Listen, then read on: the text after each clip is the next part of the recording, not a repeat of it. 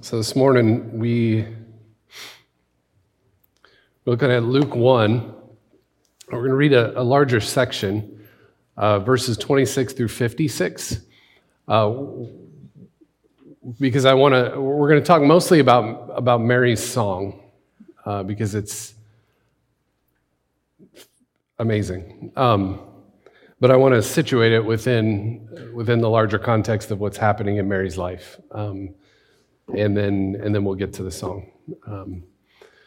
So Luke 1:26 is where we'll start. You'll find the words behind me. If you've got them with you, they'll be on the screen in front of you. Let's pray before we read it.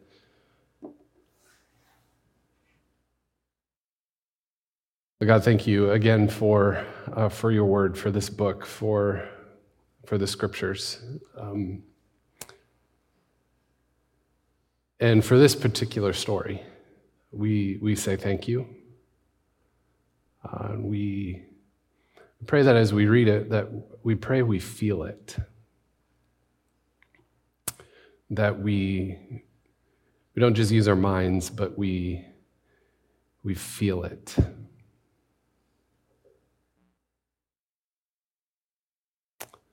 And through our reading of it, and through our feeling of it, and through our experience of it, come, Holy Spirit, and speak. We put our trust in you. Amen. In the 6th month of Elizabeth's pregnancy, God sent the angel Gabriel to Nazareth, a town in Galilee, to a virgin pledged to be married to a man named Joseph, a descendant of David. The virgin's name was Mary. The angel went to her and said, "Greetings, you who are highly favored. The Lord is with you." Mary was greatly troubled at his words and wondered what kind of greeting this might be. But the angel said to her, "Do not be afraid, Mary. You have found favor with God. You will conceive and give birth to a son, and you are to call him Jesus. He will be great and will be called the Son of the Most High. The Lord God will give him the throne of his father David, and he will reign over Jacob's descendants forever. His kingdom will never end." "How will this be?" Mary asked the angel, "since I am a virgin?" And the angel answered, "The Holy Spirit will come on you, and the power of the Most High will overshadow you. So the Holy One to be born will be called the Son of God. Even Elizabeth, your relative, is going to have a child in her old age, and she who is said to be unable to conceive is in her 6th month. For no word from God will ever fail." "I am the Lord's servant," Mary answered.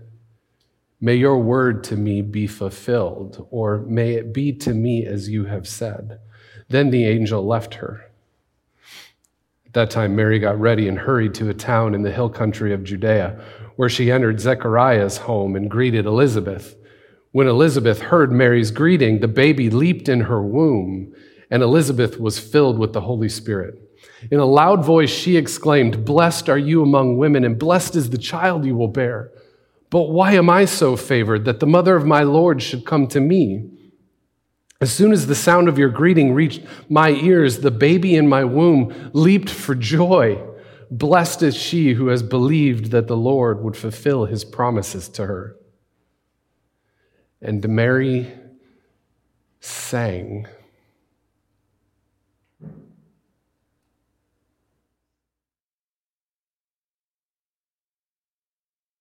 She sang.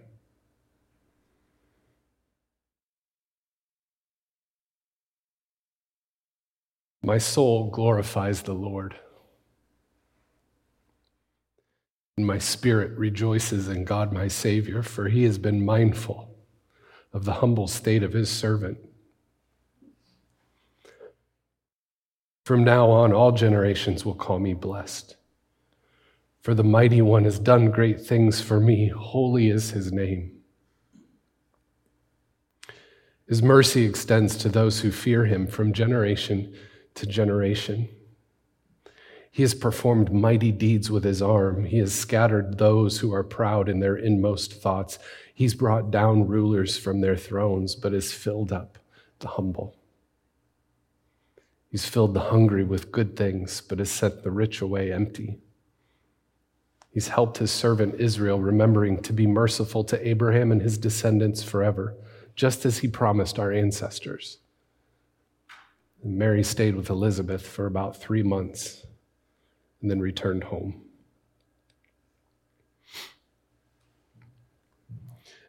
Now that got me too. So I was going to do this thing, where I read a bunch of headlines to you from different websites like Fox News, CNN, MSNBC, the whole range. Let's be welcoming to all, right? So the whole range of media outlets. I was going to read to you a bunch of the headlines from their home pages, their web pages, and I was going to point out that most of what's considered headline news is not good news. It's like bad news. It's like terrible. Like we're going to read these things and be like, wow, how depressing is that? And then I was going to make the case that that the world just needs some good news. Like we really, does anybody need some good news? Does anybody need some gospel this morning? And then I was going to say something along the lines of, fortunately, we have Mary's song. It was going to be really clever, and all of you were going to think that I was clever. But then, you were going to think obvious, duh.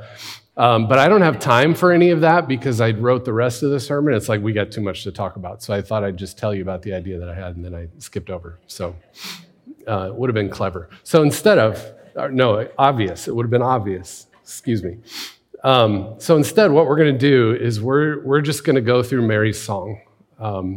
And I wish we had a couple of hours because we could be here for a couple of hours. I'm just going to pull 3 or 4 different things out of it, and I want us to think about them. Because that's my job. Let's think about things. Let's think about things a little bit more deeply, and let's maybe challenge ourselves, and let's ask some questions. And this will be a little less entertaining than maybe we want it to be, but it will be really, really good, I think, for us to think about these things. So I'm going to pull some things out, and let's talk about why it might be good news for us. The first line is this: "My soul glorifies the Lord, and my spirit rejoices in God, my Savior." How might this be good news?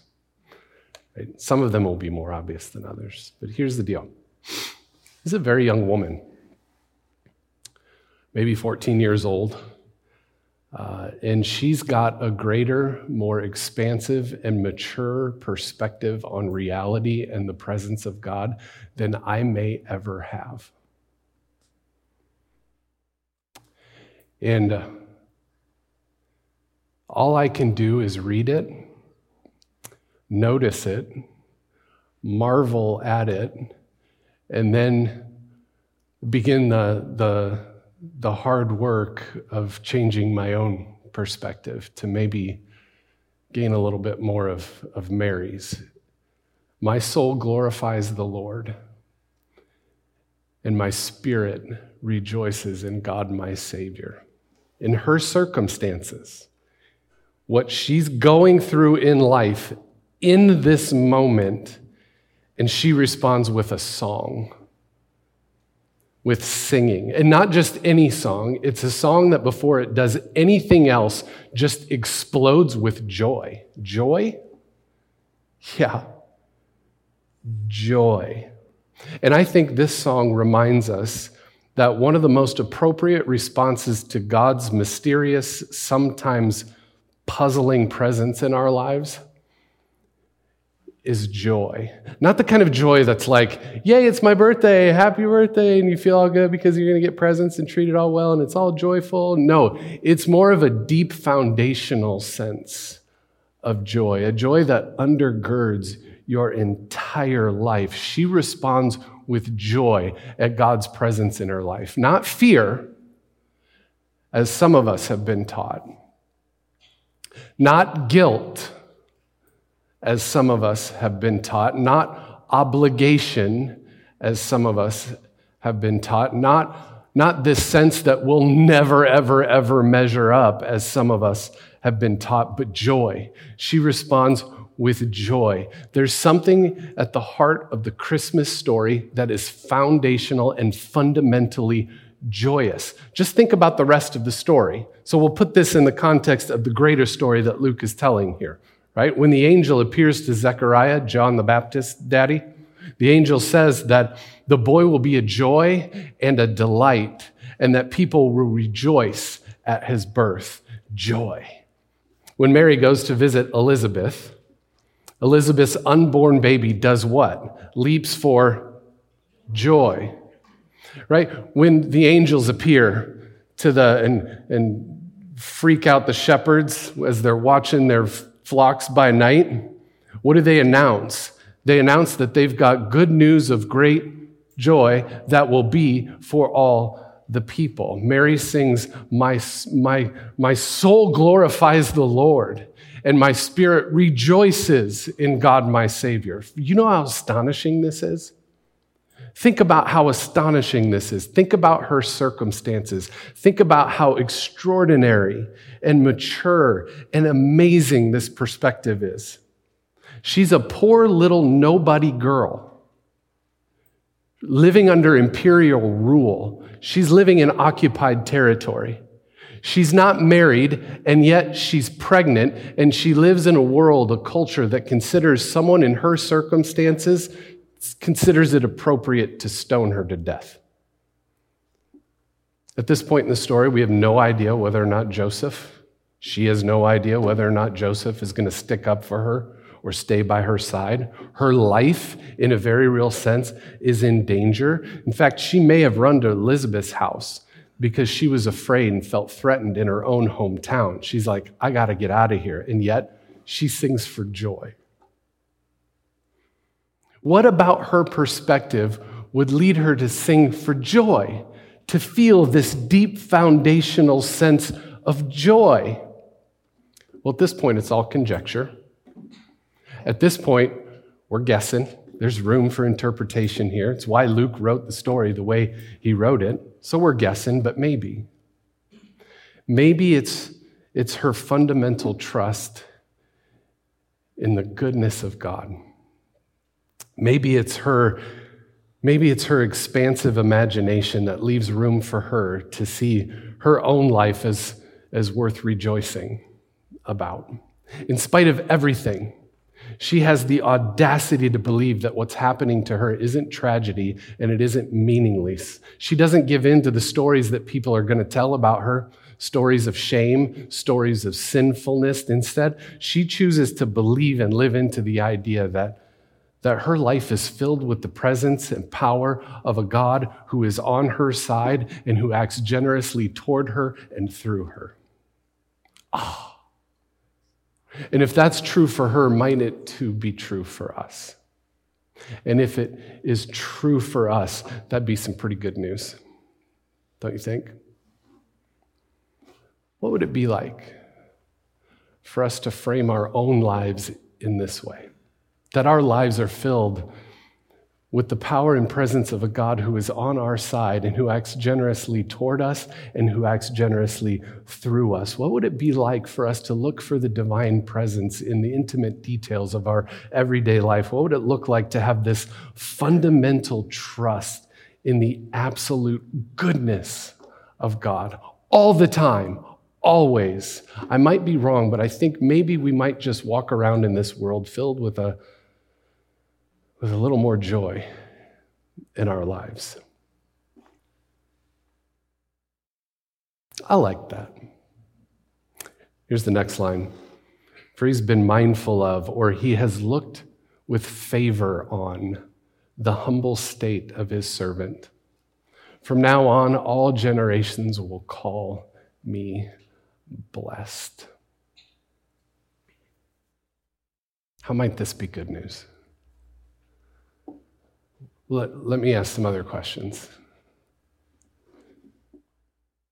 Do you ever think about God looking at you?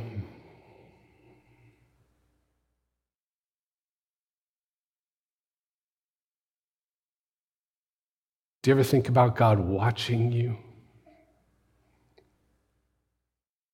Do you ever think about God considering you? If you do, then how do you imagine God looks at you? How do you imagine God sees you? I think this is so important.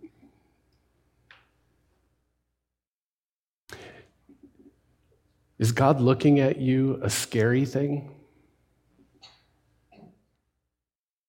Do you imagine God's eyes as cold? Do you imagine God's eyes as judgmental? Like God is just up there somewhere looking down on you, waiting for you to mess things up so God can figure out which place to send you? Or do you imagine God's eyes as patient, eternally patient, warm, inviting, welcoming, just filled with more grace and love than you could ever imagine?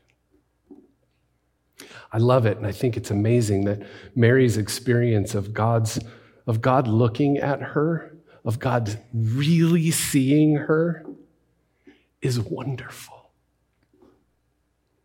When God looks at her, she seems to be filled up and lifted up. Blessed, she calls it. She doesn't feel small or diminished or frightened. In fact, it's just the opposite. She seems to be filled with this sort of confidence, deep confidence, because she knows in the deepest parts of herself that she is absolutely loved fully. But notice, it's not because she's awesome. It's not because she's done great things, because she's some amazing person. It's because of her humble state that God favors her, that she feels favor. God sees all of it. God sees her poverty. God sees her simplicity. God sees her lack and favors her still. Accepts her for who she is. Come on. That's good news, because if it's true for her, it might just be true for you and me as well. Which brings me to the next line I want to talk about. His mercy extends to those who fear him from generation to generation. He's performed mighty deeds with his arm. He has scattered those who are proud in their inmost thoughts. He's brought down rulers from their thrones, but has lifted up the humble. He's brought down rulers from their thrones. He scatters the proud. He lifts up the humble. Really? Because at this point, it's tempting for us to look around at the world and think to ourselves, that isn't the way the world works. Come on. Like we look at the world and we see it. We live in a world where we got big computer giants. We've got large, media corporations, ginormous oil companies. We've got huge banks that are too big to fail still. We live in a world where bigger is always better, and the smaller you are, the smaller you're probably going to get. And this is exactly what makes Mary's song so disturbing and threatening and ultimately so very good. God brings down the proud, lifts up the humble. Turns out God is way less concerned about big, powerful people lining their pockets and more concerned about the good of all people. God scatters the proud, lifts up the humble. Now, to some, that's a disturbing and threatening thing to hear. Fortunately for us, we're among the few in the world that can count ourselves as really humble. Thank you for getting that joke. But here's the deal. Most of us like to think that we have it all together. Like we know what we're doing in life. We know what's next steps to take. We feel reasonably good about the direction of our lives, and we're just going to make things happen. We know what to do, so let's make things happen. But I have a hunch that most of us don't really all have it all together, at least not completely. I mean, I've stood up in front of you and said, I don't know what I'm doing anymore after 19 years of being a pastor. Like, things have changed, things have happened, and it's like, what's next? I don't know. Let's figure it out. We're going to figure it out. I don't know what I'm doing. I mean, most of us aren't as put together as the image we project to the world. Probably not even as put together as the image we project to ourselves, about ourselves.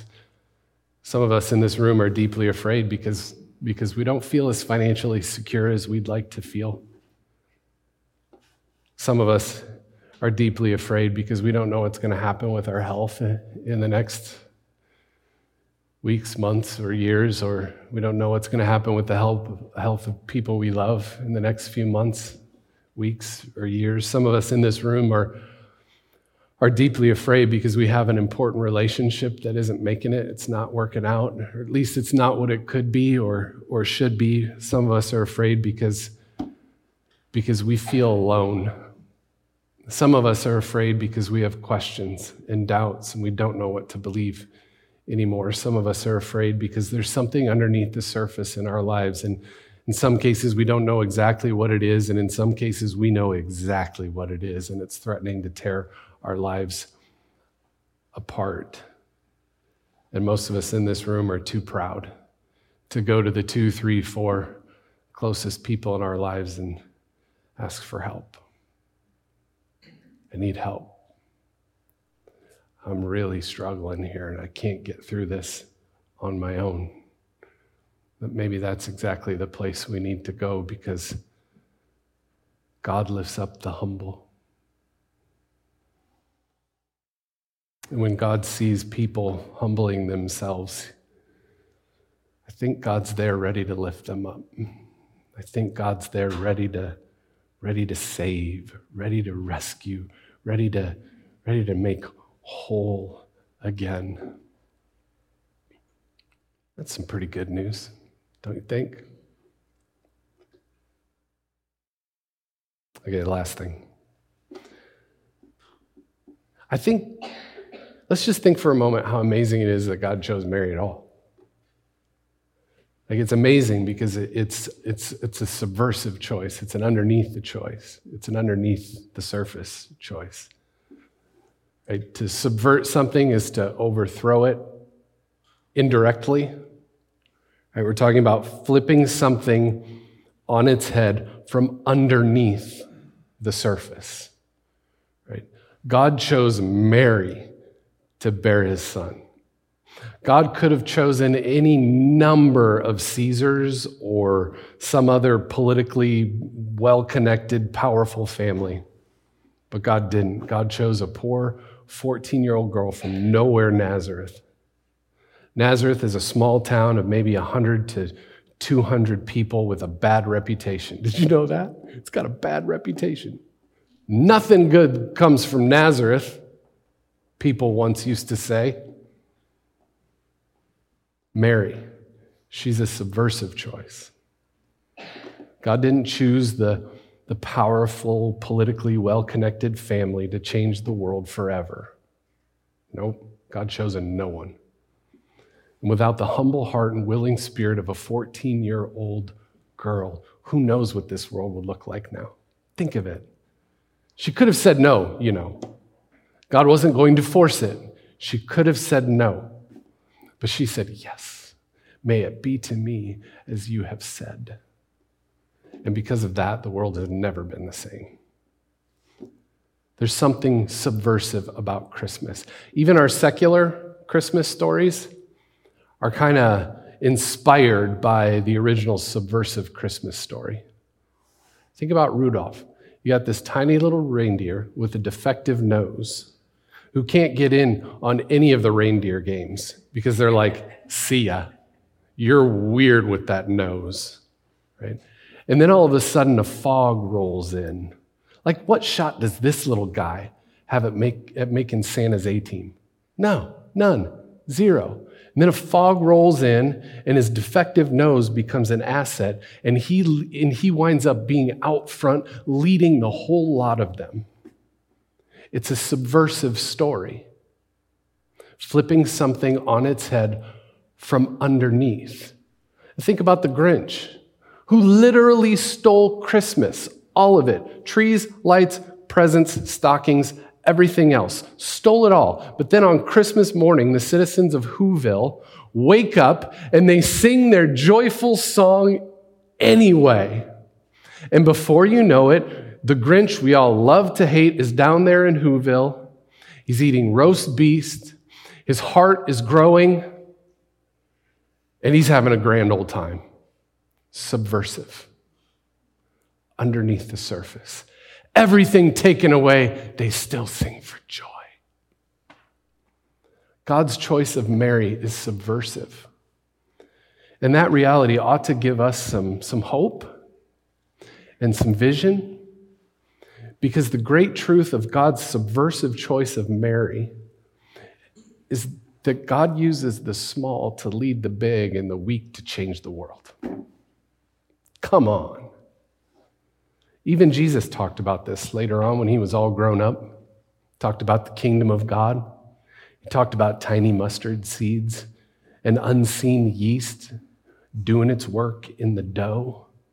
Talked about small cups of cold water. And that gets me thinking about each of you. Maybe God has something in store for your little life. Maybe you can make a greater impact in someone else's life. Is God asking you to do something? Have you asked God about it lately?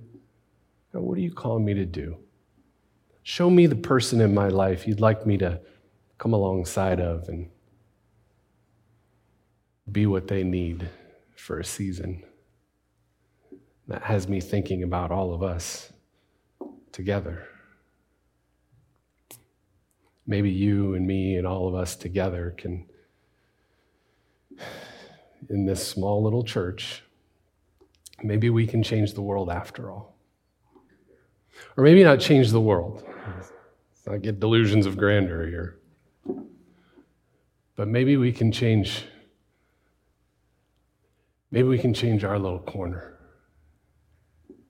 Maybe we can continue to create a safe place for people to come and question and wonder and think and maybe change their mind about a few things and experience the love and grace and healing and forgiveness of God like they've never experienced before. God chose insignificant Mary. Do you think you're a nobody? Do you think you're too small? Do you think you're too young? Do you think you're too old? Do you think you're too weird? Do you think you're too queer? Do you think you're too odd? Do we think we're too small and weird? Well, then great. Because you're just the kind of person that God seems to be looking for. And I think that seems to be pretty good news. Let's pray.